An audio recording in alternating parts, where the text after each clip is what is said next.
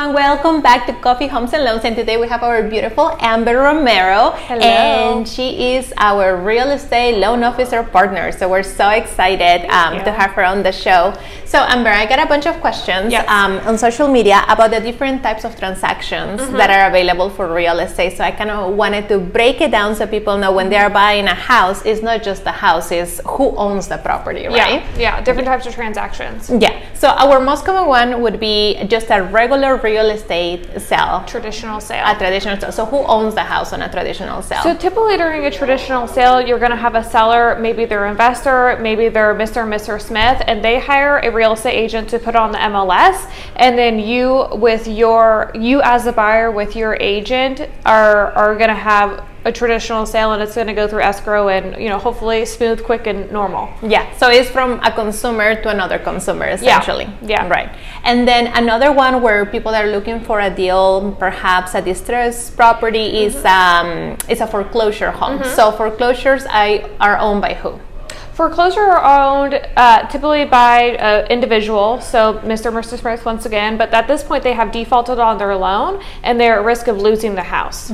Yeah, so and now the bank is making all the decisions, right? Yeah. Yes. So go ahead. So you're basically buying it from the bank. Yeah, and so you negotiate with the bank. They will see whether or not you are going to get closing costs, whether or not they're going to do repairs, and they tend to be pretty strict per my experience. Yes, yeah, they're pretty strict, and kind of what they say goes. Yeah, exactly. Unfortunately, the benefit to buying a foreclosure though is you're getting a property at or under market value essentially. Yeah, so you're going to buy it with some equity, but then you're going to be mostly responsible for the repairs and things like that. Yes. Okay, another type of transaction would be a short sale, and that's when somebody can no longer make their payment. So what would that be like, Carolina? Yeah, so that would basically mean that now they owe more on the property than what the house is worth. So they need to short sell it rather than doing a traditional sale where they're going to cash in some equity and be able to pay for their closing So they're selling costs. it at a loss. Correct. Okay. Yeah, I guess that's the name, right? Short right. Yeah. sell. There you go.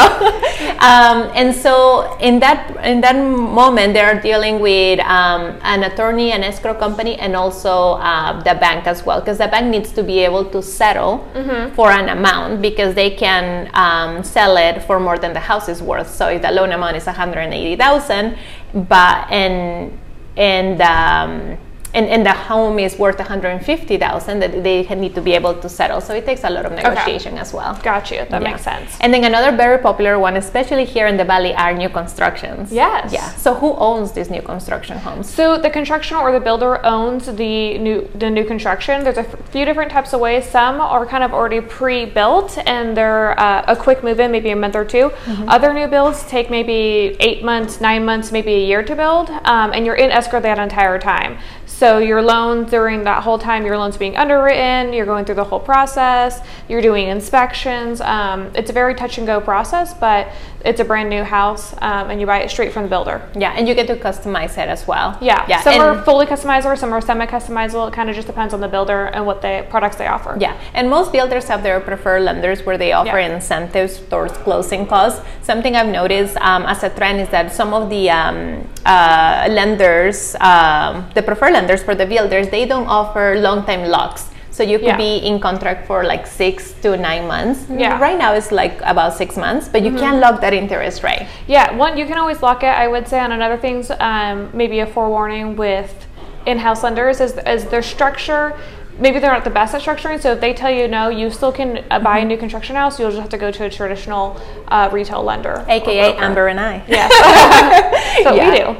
Yeah, and then what else? So we have the foreclosures, the short sale, traditional sale, new construction. And then probate. Probate, that's right. So probate, typically when somebody passes away and their home goes in probate, that means that the bank has, or the court has to approve the sale. So you can still go under contract, you can still buy and have a traditional sale with a probate home, but it just has to be approved by the courts in order for that sale date and that sale amount. Exactly, and those can take, sometimes they go fast. The fastest I've closed one has been about 35 days, but sometimes one that I currently have on escrow, we're on month 3. Yeah. So it's going on the 90-day mark. So it can be slow. Depends. Yeah. But on that one, you can also kind of get a little bit of better of a deal because you do have to be more patient, and you as a buyer kind of are at the seller's will of when things are going to get going and when the process and the paperwork and all that jazz.